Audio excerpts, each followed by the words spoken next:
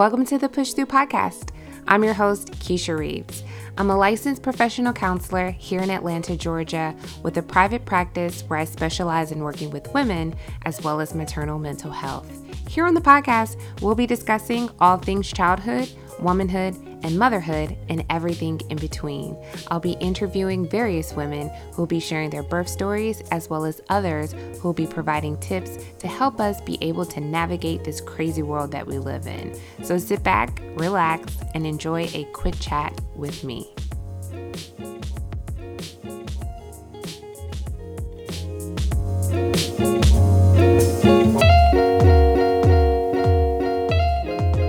Hey guys. It's been a minute. Everything did not go as planned, as nothing typically does.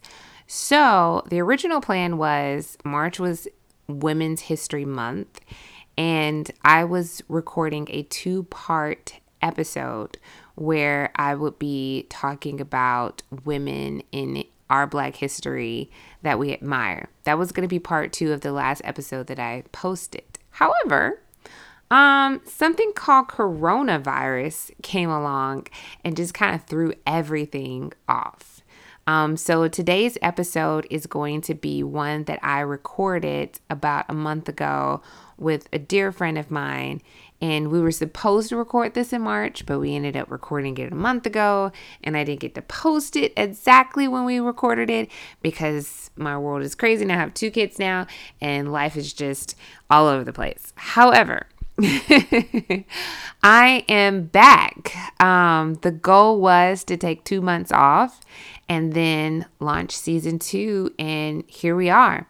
So why not be able to kick that off with an episode that I was supposed to air with season 1? However, aside from that, I did want to let you know that there's so much that we have to catch up on. Obviously, I've had my son, Ellis, who is a bundle of joy and is beautiful, and he has dimples, y'all. He is such a sweet baby. I adore him, and my experience with him was vastly different than it was with Ezra. And just to kind of give you some insight without going into too much detail, because I'm going to have a whole episode about my birth story. With Ellis, it was great. My postpartum journey has been phenomenal. Although Corona has hit, I felt immensely supported by friends and family, and they haven't even been able to physically be here. No one has been able to meet him. No one has come to the house. Nothing. And I know that I'm in Georgia and we have reopened pretty much everything, or the governor did, and we still have not been out. We've not dined out in restaurants. We've not gone out anywhere. And for several reasons, one of which my mother, which I've talked about before, is a cancer survivor. She only has 1 lung and 1 kidney. And she's not someone that I want to infect with anything and jeopardize her well-being. On top of that, I have 2 little ones, and I know that there's not much information about how Corona affects children. But being that I have a newborn, I don't even want to go there. So school is still out and I have both of them at home, and I've gone back to work now. I'm only working 2 days a week part-time doing virtual sessions with clients. Mental health is definitely real right now, and people are taking advantage of getting counseling, which I highly encourage anyone to do. There's just so much going on in the world, and I'm recording this in the midst of all of the protests that are going on, which is also something that's very surreal. Just being a Black mother, having a newborn, having her second son, coming out or in or whatever around Corona, and we are in an election year. So things are kind of hot right now. But I don't want to talk too much because this episode is something that I didn't want to not post because I felt like it was very relevant. More than anything right now, race and discrimination is something that's a huge topic. And it's so interesting getting emails from big companies like Netflix and Amazon talking about how they stand against racism. And this episode is women in our Black history that we admire. And my dear friend and I are discussing 3 women that we really look up to that's a part of our history, and that is African American. And with saying all of that, it is a huge reminder that I know, for one, having a baby during Corona can create a lot of anxiety. But being a Black woman and having a baby during a time where all we see on the news and television is people who look like us getting murdered. And that's really hard and difficult to see, as well as being filled with tons of mixed feelings of anger, frustration, anxiety, fear, or what have you when you're becoming a new mom. And that can definitely damper or cloud the joy that you have because you brought this beautiful bundle of joy into this world. So just a side note, Friday, June 19th at 7 p.m., I will be co-hosting an IG live with a doula. The 2 of us are going to be discussing just what it's like right now to be a Black mother raising Black children. And I'm super excited. Her name is Makina Table, and she is a doula here in Atlanta, Georgia. You can follow her on Instagram. Her Instagram page is Flora Fauna Doula. She's pretty awesome. If you follow Push Through Mom, you'll see that I have the both of us posted on there, so you'll be able to see that. But I'm looking forward to it because she and I are just going to be talking about how, it's real. Feel the feelings, definitely. Acknowledge that our way of raising our kid is significantly different than our peers. And on top of that, being able to navigate that and figure out ways to still be present and not allow everything that's going on surrounding us make us feel as if we cannot be the mothers that we want to be, because we still can. So without much ado, I'm going to introduce this episode that you're about to listen. Look forward for you listening to my birth story with Ellis, as well as what's been going on in my life, a couple of episodes on being able to maintain your mental health during this time, resources that you can take advantage of in order to get the help that you need, as well as tons of other birth stories and other people that I'm going to be able to utilize in my postpartum journey. While I was pregnant, I told you about Shakana Haley, who did my Blessing Way.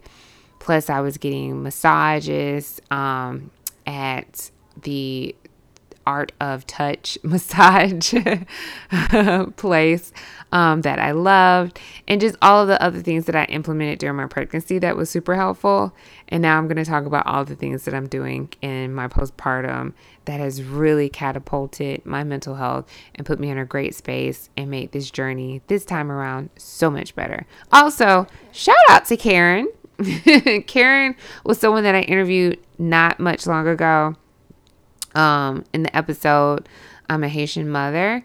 I definitely fell into the struggle of being able to properly accept my body. And I'm someone who's all about body positivity for sure. But I was struggling with the fact of, I'm going back to work. I'm doing video sessions. I want to dress professional in the videos and just feel like I'm getting up and I'm going somewhere because I haven't been anywhere since March 11th. But nothing fits but t-shirts and tights. And that was just kind of difficult. And I realized rationally, I'm only 2 months postpartum. And genetically, I'm not built to just be right back where I was before. I am definitely someone that will have to exercise for the rest of my life to maintain what I am now. However, irrationally, I fell into the loop of putting pressure on myself to get back to where I was. And I'm so grateful to Karen because she was able to ground me and bring me back to reality and being able to embrace where I am right now and the the incredible body that I have that has carried 2 kids and has brought me this far, and being able to give myself some grace on this road of my body just being able to heal and have somewhat resemblance of what it used to be, and it may not even get back to that, and that's okay. So thanks, Karen. But I hope you really enjoyed this episode. And if there are 3 people that you admire in Black history, please email me, DM me, message me. I'm going to put a post about this on Instagram because this is the perfect time right now. I am incredibly proud to be Black. I'm incredibly proud to be a Black woman. And I hate what my people are going through, have gone through for centuries. But over and over again, I wouldn't want to be anything else. And despite how there are some not so nice people in the world who like to make Black people not embrace who they are and oppress, I think we are phenomenal. And we have been through some very difficult times. And these women that we'll be sharing today are true to my heart and help me along in reminding me of where we've been, where we're going. And I want to hear from you and who you admire, whether that's in your family, that's friends, that's someone in history, or someone who's famous, whomever, but who in our history that you kind of adore and look up to. Please share. So stay tuned for what's to come, and I hope you enjoy this episode. Until next time.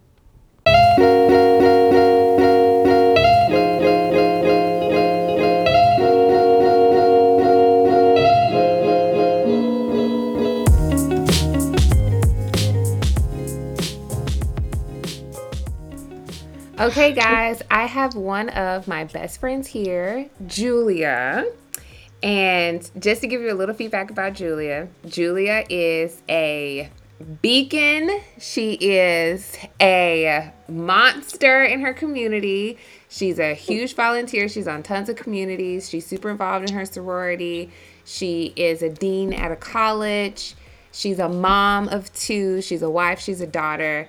She's phenomenal, super strength, and I admire her so much. So I was glad to be able to record this episode with her. We were supposed to record it in March to go along with Women's History Month, but Corona hit, and so we've been held captive in our homes and not have been able to record like we wanted to, juggling homeschooling kids, me giving birth, her still having to work and navigate a whole campus from her house, and all of that. So we're just now being able to sit down and talk about it. And it's April now. So you see how long this has taken effect on everyone. But I still wanted to do it for us to be able to talk about it and be able to just share about it. And something that's so funny, I was talking to my mom about you the other day, and she thinks that you're 2 people. So she thinks Julia is the dean and Jay is a school teacher. I said, Mom, they're the same person. She thinks she saw Jay. She's only met Jay. She's never met Julia. And I'm like, no, they're the same person. I'm sorry I interchanged her name and I confused you, but it's the same person. You know what? She's not the first person to get it confused. Like, oh, yeah. But anyway, so how are you? I am good, girl. You just make me sound so good. You are awesome. She's amazing. And you know what? I'm a firm believer, and it's not that I think that you should lose friends, but I feel like you should have friends in your life that motivate you and that are motivated and that are doing things because it helps you keep pushing forward. And I feel like that's what you are, and that's what you've always brought to me. And we always have these philosophical conversations, and we could talk about music and movie and film and culture and history and all of that stuff. And I feel so grateful for that. And I feel like it's so needed. And that's why I was I was like, I'm going to ask her to be a part of this episode for us to talk about 3 phenomenal women that we admire in history or in our personal lives that we wanted to discuss. Oh, well, thank you for having me on. You know, it's been a minute since this podcast game. I know. Jay and I have a podcast, by the way. So for those of you all that don't know, Keisha and I had a podcast maybe about a year or two ago. Yes. Probably about 2 years ago. Yes. So getting back into podcasting mode is kind of cool, but thank you for having me on. Thank you for those amazing words about me. I just feel good. It made me feel all warm inside. Like, girl, that's you. So thank you, thank you, thank you. Yes. So we'll do like every other. I'll get into the first person that I admire that's in history.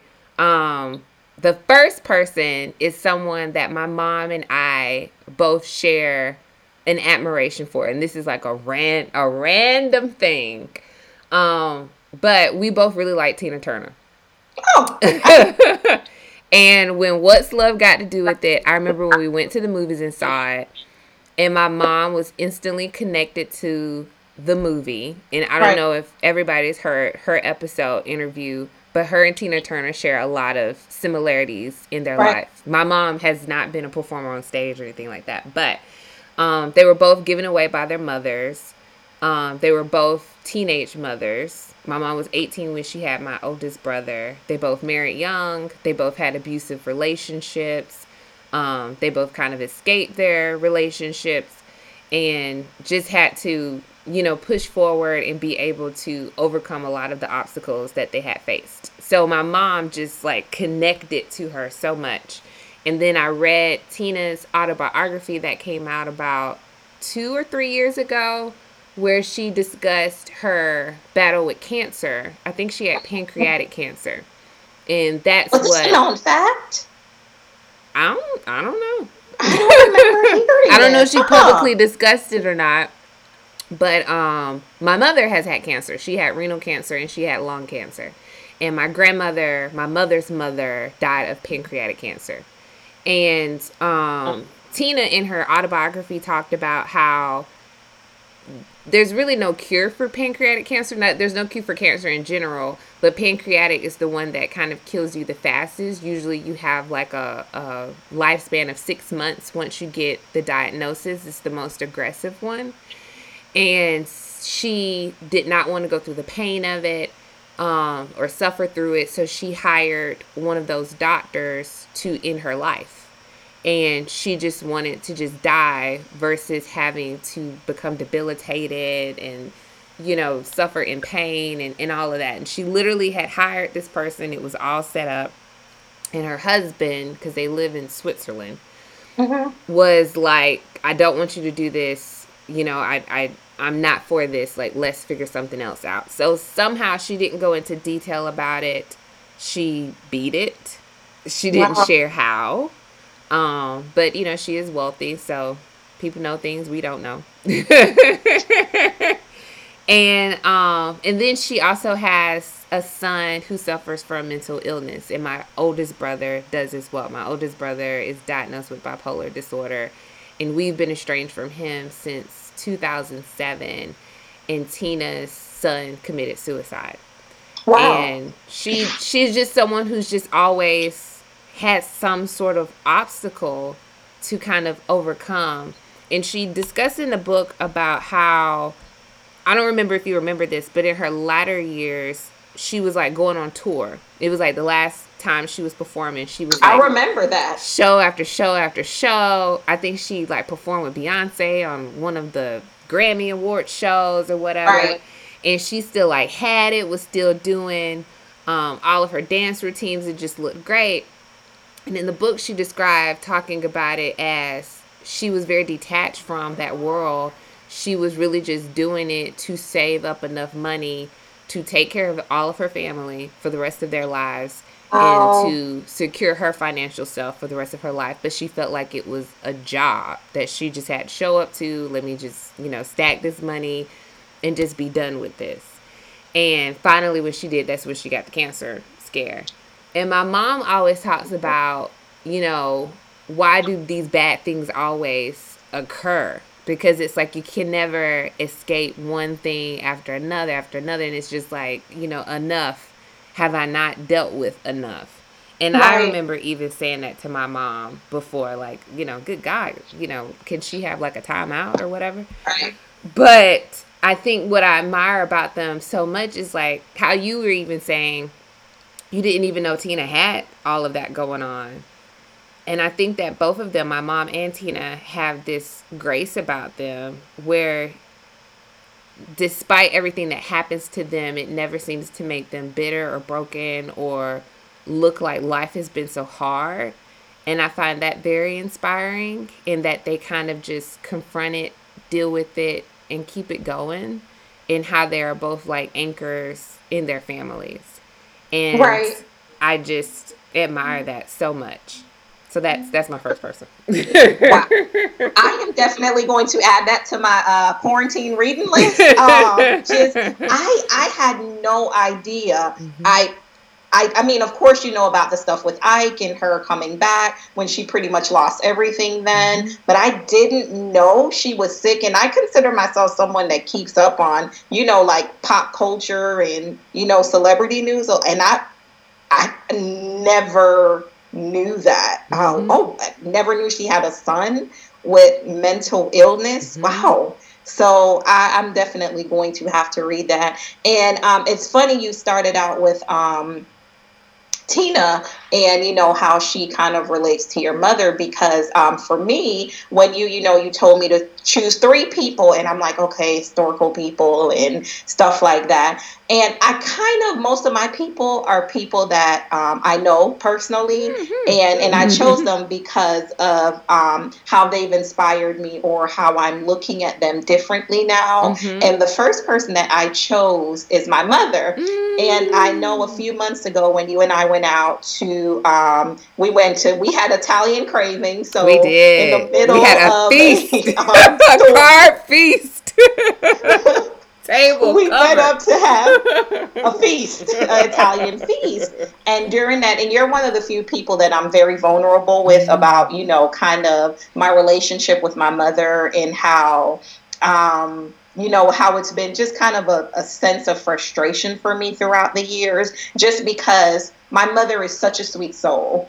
And I feel that people take advantage of her and her ways, whether it's finances, whether it's just her good heart. And it's been such a frustrating thing for me to watch throughout my life, because I've never understood it. And in my mind, I've always considered her weak. And I've always said that, I just don't want to be like her. She's just so weak. She lets people take advantage of her. And my mom has survived a lot. I mean, an abusive marriage with my dad. And I'm telling her business without her permission. But yeah, she'll forgive me. But, she's just survived so much. Oh, never mind. Go ahead. She had a stroke at 41, which they gave her, I think it was a 30% chance of, being back to normal, and she's still fully functioning. So she had to literally learn how to walk again, learn how to do all these things again. But, just throughout my life, we just had this really I'm trying to think of the right word.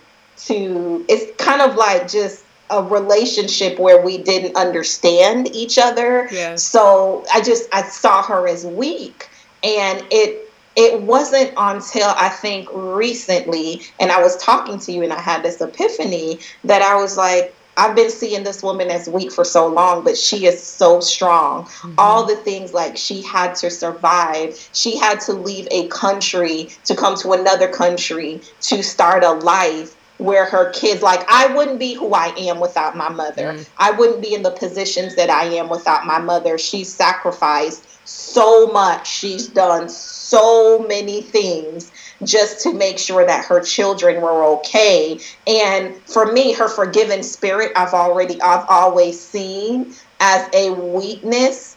but that's her strength. Yeah. That is her strength, to be able to say that that's you. You did that to me. I don't have to walk around with that. I forgave you. And it wasn't really until I listened to your interview with your mother that I had that breakthrough. It really wasn't until I listened to your interview with your mom, and that was life changing for me. It really, really was. It just allowed me the opportunity to see her in a different light, and understood that, excuse me, she did the best she could, and everything she did was in a mode of survival, and really trying to make a better life for herself and her kids. And she didn't have a blueprint. There was no, well, here's what you do, here's what you do. She was just trying to survive, and at the same time make a life. So definitely my mom is, someone I really, really admire. I still don't agree with some of her decisions. Yeah. But it allowed me to look at strength differently. It allowed me to look at resiliency differently, and understand that it doesn't always look like what I think it looks like. Sacrifice doesn't always look like what you think it should look like. So, and motherhood and womanhood doesn't always look like what you think it should look like. It allowed me to kind of not forgive her, because she didn't need my forgiveness, but forgive myself for what my feelings towards her. And it's not that I never loved her. I always loved my mother, but I think I gained a new respect for her. Then did you ever tell her all of this? You said what? Did you ever tell her all of this? I haven't. And I need to. I think, the other day we were talking, and this is something that I never said to her before. I said, I get it, Mom. I understand you. And I don't think she understood in the moment what I was trying to say. But I do need to have that conversation with her very sooner than later. And she may have had no idea that I've been feeling like this. I don't think she does. And I think it's going to be tough to say, well, here's how I felt about you, but here's where we are now. Yeah. So I think instead of telling her how I felt, I think it's more important for telling her how I feel right now. Because I think telling her how I felt could be a bit damaging versus saying, well, and I mean, somebody may listen to this and tell her, but I think it's more important for her to know the positive, because the negatives were nothing that she did. Those were my feelings and how I felt about things, and they had nothing to do with her as a mother, So I think it's very important for us to, acknowledge the women in our lives and let them know how we feel. And I think the best way to start is by the woman that gave me life, to say, I see you. We tend to do it with, our friends and colleagues. But I think it's important to tell my mother, who somebody may have never told her this, is, I see you. I appreciate you. I see your strength. Right.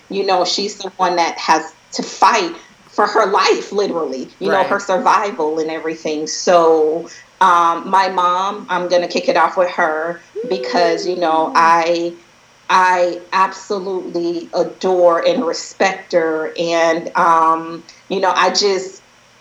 have a new take on, like I say, strength and resiliency through her. Strength is not always a person that, is so tough in your mind, that, is so bad and big and bold. Strength is the person that, like you said, like Tina and your mom, that's dealt with it quietly in their own way. And it's just like, it's here. I got to deal with it. I dealt with it. Now I moved on. Yeah. Yeah. And I also feel like those conversations with our mothers, being that we're their only daughters, are beneficial for them to hear, like you said, because I don't think that they have had anybody to talk to about what they've been through. And I think when I recorded an episode with my mom, that was her first time ever talking about it, especially all in like one story, connected. And that was really hard for her, but it was also therapeutic for her to get it out. and then to kind of reflect back for herself, because like they repress, well, so many people repress so much just to be able to survive. And I Right. think that it's so helpful, and just especially like hearing like, hey, I like really appreciate you. And like you said, like strength is so subjective, because I have 2 kids now, and I don't see how people have more than 2 kids. Like, I'll just be like, how? And my husband and I will go back and forth, and he'll say, oh, there's women out there who got 5 kids, and they make, or there's women out there who got 6 kids. And yeah, they may, but I don't know if the care for the children Right.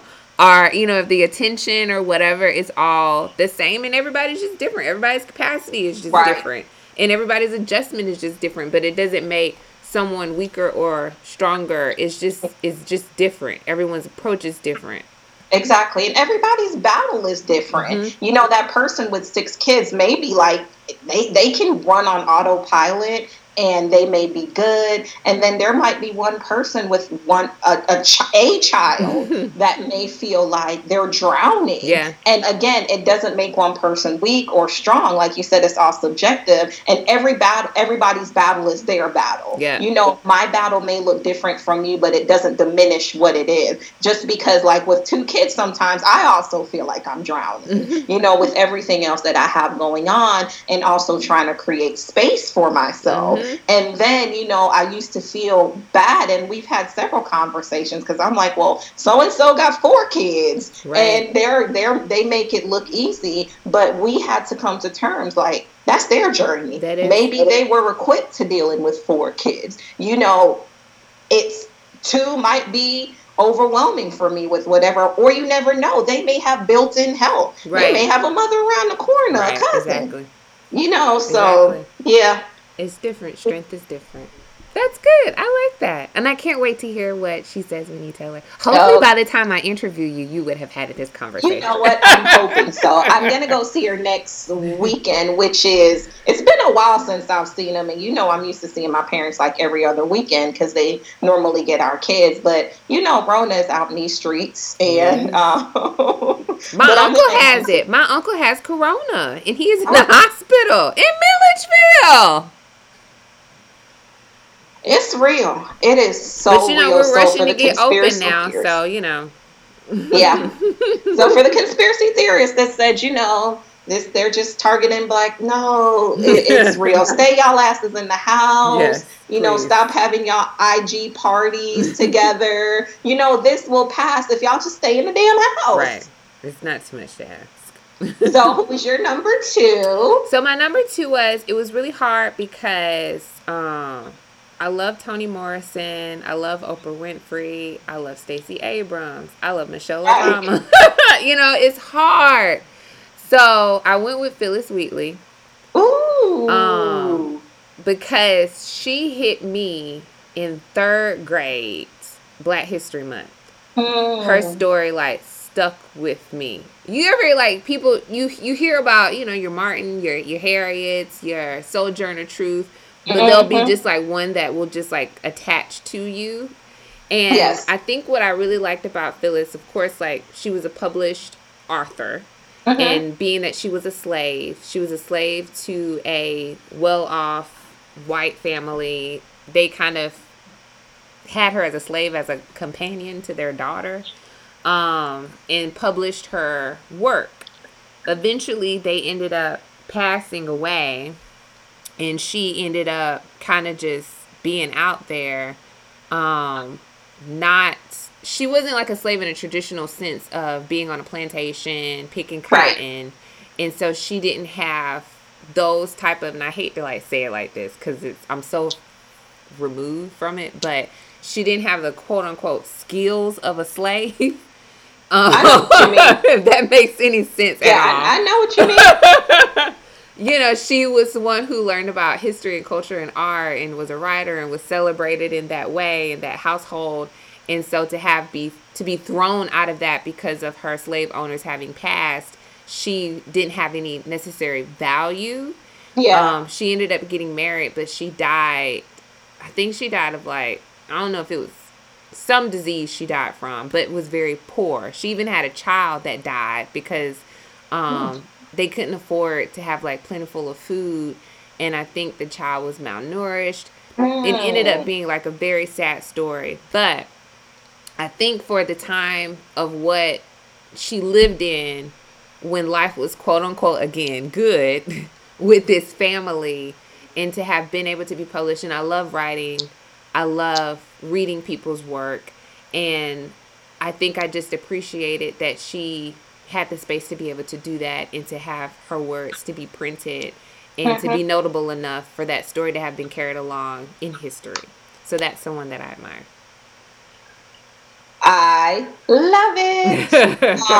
So for me, and I'll tell you the approach, because when you told me 3 people, I'm like, oh Lord, that's it. You know, it's hard because we can go on for days. It's tough, it's tough. So I decided to do, someone. I decided to, like I said, make it, someone personal. And I decided to do someone currently that is I'm currently inspired by, and then someone from the past. So you did Phyllis. So my person from my past is actually a group of individuals, because I couldn't just choose one. So it's a group of individuals, and it's the 22 founders of my illustrious sorority, Delta Sigma Theta Sorority Incorporated.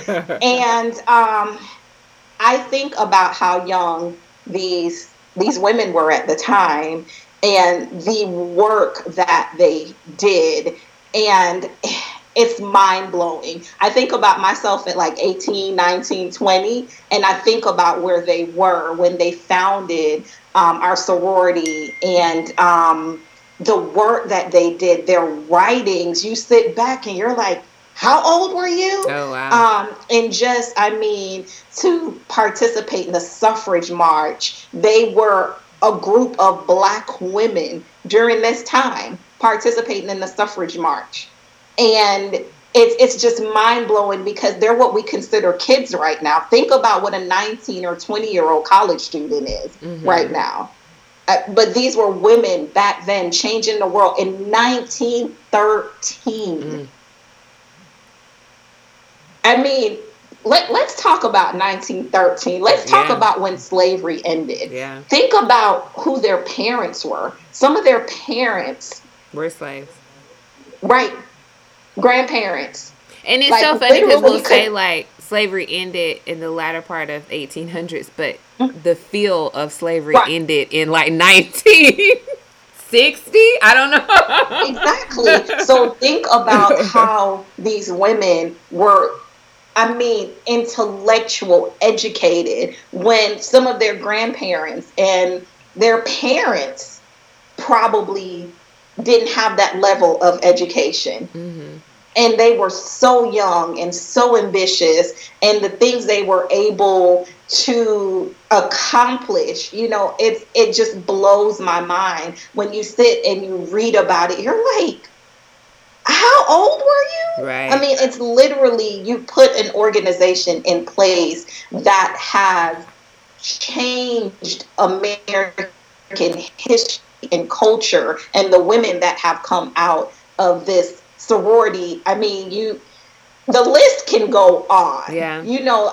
So 22 founders, those are my historical figures that I'm still mind blown. Right. I think about it, and as I was watching Self-Made, which is a whole nother story, and just the dates of Self-Made, and for those of you guys that haven't seen it, it's what is it? A miniseries based off Madam C.J. Walker's life. And when you think about the dates, and I think that's when it hit me again, when you think about what's his name's dad, CJ's dad, her husband's dad, he was a slave. How close that is in time. Yeah. Right. He was a slave. And I think CJ, was born either on the plantation or right as emancipation happened. And you're looking at it like, I'm looking here at these people that, literally were born into slavery. Mm-hmm. And that just got me thinking. So as I was writing my list, I was like, yeah, these are young people that were changing the world. So yeah, so my So 22. I have something to say about that. So when I went to Jay's crossing, and I told my brother this because he is a Omega. What's up, bro? I said that, oh, I really didn't get it until I went to Jay's crossing of how this really feels like such Black excellence. And it's really, I think I told you the day of, it was very like emotional to just be in a room full of Black people and uplifting and seeing them like on this platform. And it's a really beautiful sight to see, Mm-hmm. like something that everyone should experience, rather crossing or rather just being there for support. Yeah. And as you were saying that, it also reminded me, and I know that these are two extreme analogies, but it reminded me because we finished the Malcolm X documentary, and it reminded me of what the Nation of, this is a big difference of an analogy, but what the Nation of Islam was for Black people of that time. Like I feel like organizations or people come to the forefront because I felt like Black people had been oppressed and had been, held down so long to feel bad about yourself or not feel like you were pretty or educated or capable, and something needed to transpire to remind yourself of how freaking great you are, and you need to be a part of this to remind you are beautiful, you are capable, you can do all of these things. And so I like how, sororities, fraternities, organizations to remind people of this, because like now we have this melanin, which I don't know if it's as trendy as it was like last year or the years before, but how like there'll be this emergence of Black is beautiful, Black girl magic, Right. because so often we have been reminded or told that it wasn't. In 1913, I can't imagine how harsh it was in comparison to how it is in 2020. Mm-hmm. But I say all of that to say that I'm appreciative of each movement because it helps push us further and further ahead and realize how dope we are. Absolutely. It is a powerful thing. And I think sometimes, from people from the outside looking in, it's just like, well, I don't get it. But I think when you witness it, and like you said, you witness the power and the beauty that's involved, and you see that there were women in that room that didn't know me by name personally, Right. but we have a kinship that I know that I can call on them. Or I always, tell people, I said, I have over 200,000 women behind me strong. It is a strong movement, it's a supportive movement. And I think people forget how much these Black organizations, whether it's Greek letter organizations or whether, like you said, the Nation of Islam, or whether it's the NAACP or different things, right, how much these organizations have changed the course of Absolutely. history and, and life as we know it. Yeah. Every organization, people have their own thing and they won't be perfect, but it's kind of like Black Lives Matter. There's different internal things happening in there, but you can't fault the work that gets done through these organizations and the intention that's set behind it. So here we go. Okay, so my last person, similar to yours, would be my mother. I could not list her at all. And I definitely feel as I've gotten older, she and I have gotten closer. Right now, I'm the age that she was when she had me. Is the same age that I am having Ellis. So that's kind of like surreal. And then even she's been super supportive this time around. Not that she wasn't the first time, but she was working the first time I had Ezra, whereas now she's retired. And she can't even be here as much as we would like her to be because of Corona. And she is the vulnerable population because she only got one lung and she's over 60. So her going back and forth is just, not as often. But when we were talking about, I had told you kind of like the struggle that I had with having Ellis this time around compared to Ezra, which I'll talk about in a whole nother episode. And she was sharing how Well, I don't even think epidural was an option back then, or maybe we were just like too poor or whatever. But I had all my children natural. And I was like, you had all three of us natural? And she was like, yeah, we didn't have ultrasounds. We didn't have all that stuff. We just had the child. And I could not imagine. I was going on about Ellis. 3 kids, natural. I digress. But I admire my mom because, like I said, her strength is just phenomenal. And I think that what I love the most about her is that she is incredibly ride or die for her children. And they come first and foremost before anything or anyone. And we felt that, we knew that, it was evident. And I told her this story once. It was my sophomore year of college. And I was I went to Clayton State University. So we had these dorms called Clayton Place, and they looked like apartments. And they had built this second phase that was brand new. And I had a 2-bedroom with a girl who was a friend of mine from high school who was moving up. She was just coming in my sophomore year. And so our apartment wasn't going to be ready until August. And so being that it was delayed in comparison to when school started, they put us up in a hotel in Riverdale. And so we had found out through the grapevine, because students worked in the office of the apartments. Yeah. That the apartment that we had selected was the largest apartment in the entire complex. And someone who worked in the office had sent us an email saying that there was a glitch in the system and our apartment wasn't going to be ready. Or we had double booked with someone else who had selected the same apartment. And so they had to look at the timestamp, and they gave the apartment to this other person. And so we were going to have to wait to get another apartment a week later. Whoa. And so through the grapevine of gossip, and Clayton State is not that big of a school, I found out that someone who worked in the office wanted our apartment because it was the biggest. So they lied to us to take the apartment. They had asked the manager of the apartment complex if they had negotiated with us if they could have it, and she said, well, as long as that person is cool with it, yeah, y'all can have that apartment. So she just made up a lie, right? So I was telling my mom about it, and she was like, let me call you back. Then she calls me back 10 minutes later. Go on up there and pick up your keys. I love it.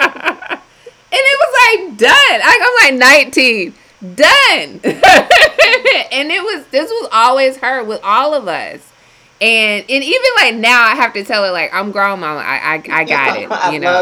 I don't need you. Cause she'll be like, and tell them I said it. And I'll be like, who are you? Why do they care that you said it?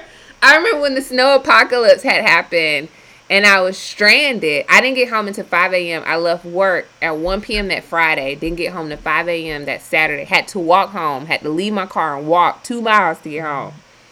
And she was like, just call the police and tell them they need to come and get you. And I said, Mom, who am I for them to come and get? They have to get several people that are out here. They can't even get to me.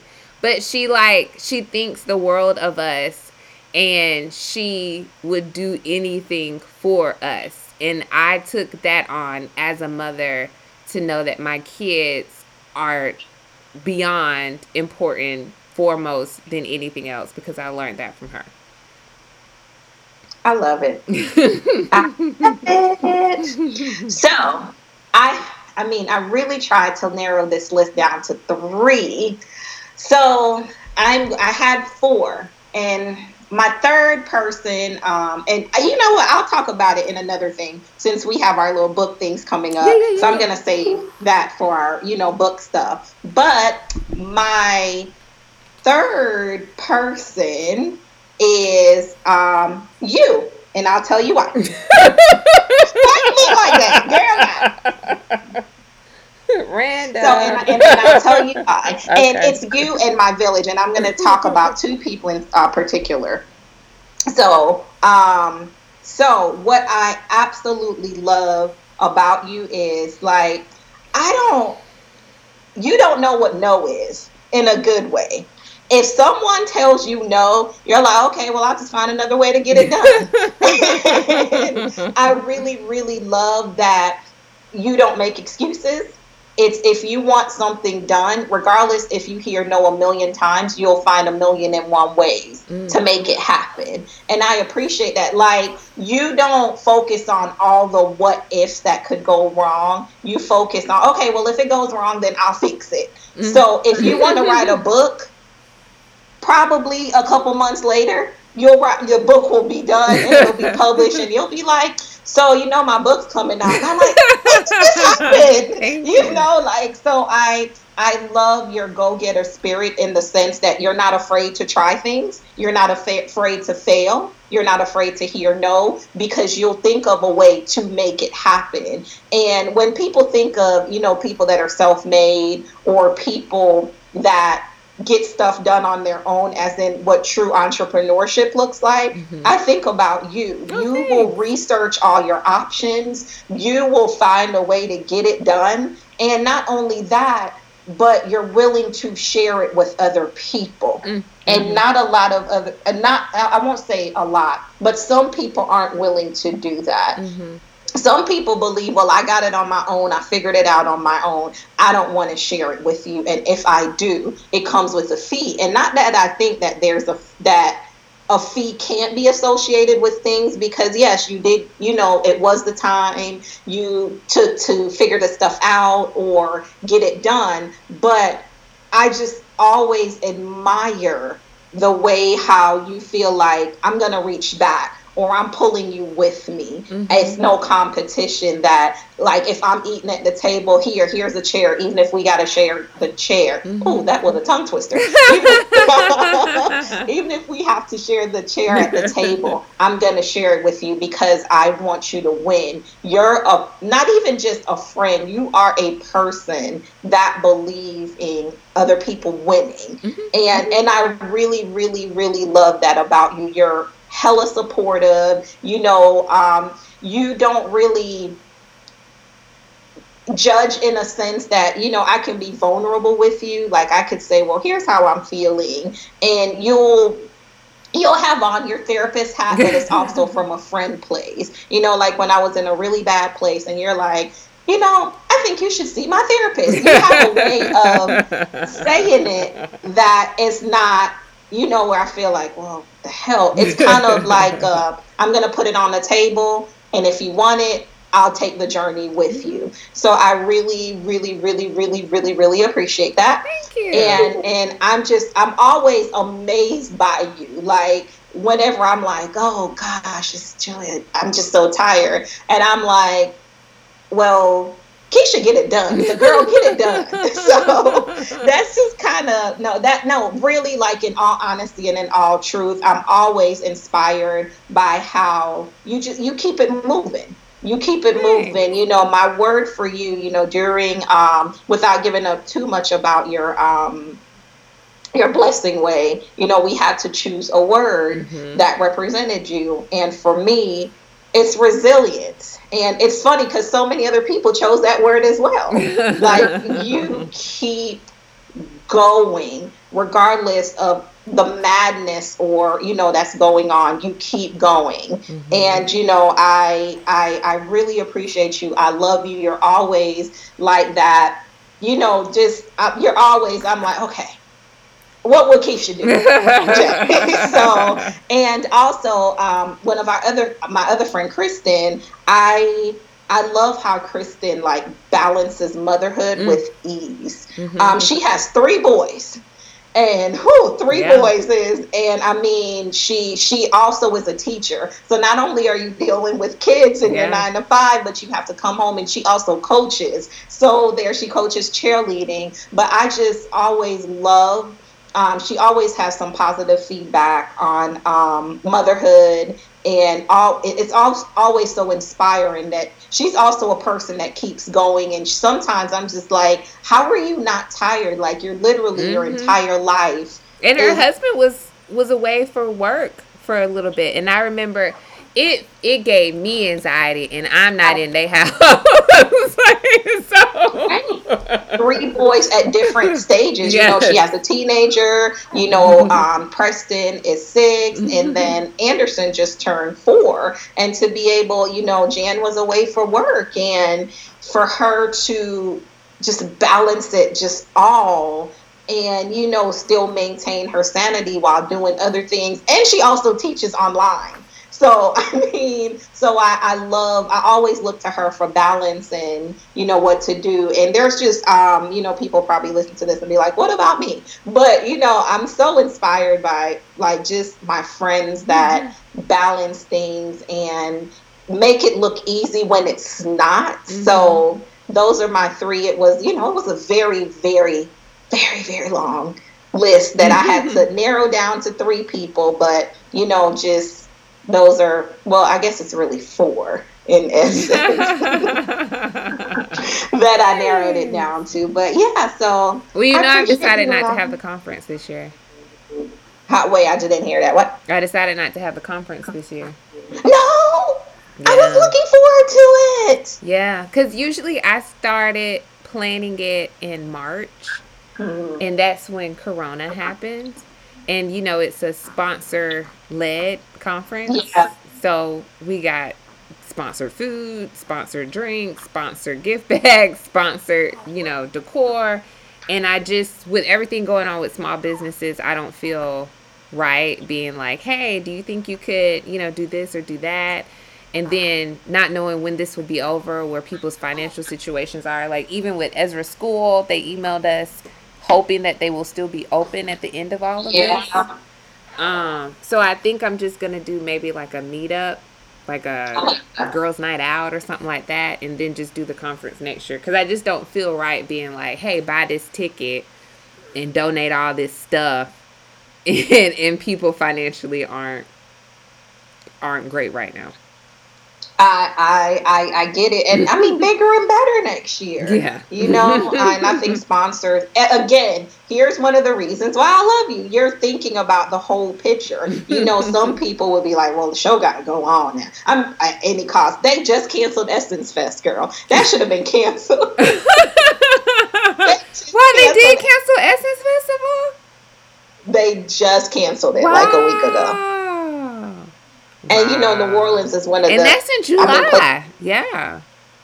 I would have thought they would have canceled it when, you know, like Coachella was being canceled, you know, well, I guess those things were earlier too. And I guess everybody thought by July we would back to be some form of normalcy, because I thought so, you know, but people won't stay their asses at home, and we are not equipped as a nation to deal with this, you know, pandemic. So, I mean, but Essence just canceled, and I mean, I wasn't going to go. Right. I'm not going to any, honestly, you know, I don't think I'm going to be going to any big events like that for a while. I need the Rona to leave the air for a minute before I put myself in those places. It might be to the end of the year before I go to any kind of concerts or anything like that. I mean, just, you know, better sorry. They said that it could be coming back as soon as fall comes back too, so it could just be a wrap, like, on the year of doing anything significant. And I'm just grateful, you know, that, you know, even people that I know that, you know, have contracted it are okay. Yeah. And, you know, no one that I personally know that have died from it. But it's real out here.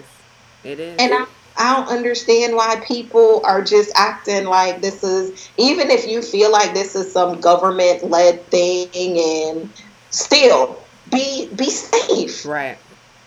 Be safe. If you don't have to go out there, don't go out there. Like yesterday, I hated that I felt bad that, you know, we went looking for homes. But I'm like, I need to sell this house and move into another one soon, or the market drops and I don't get what I deserve off of our current home. Right. So, I mean, we're working on a timeline. Right. But thank you for being on the show. And I look forward to seeing you in person one day. One day.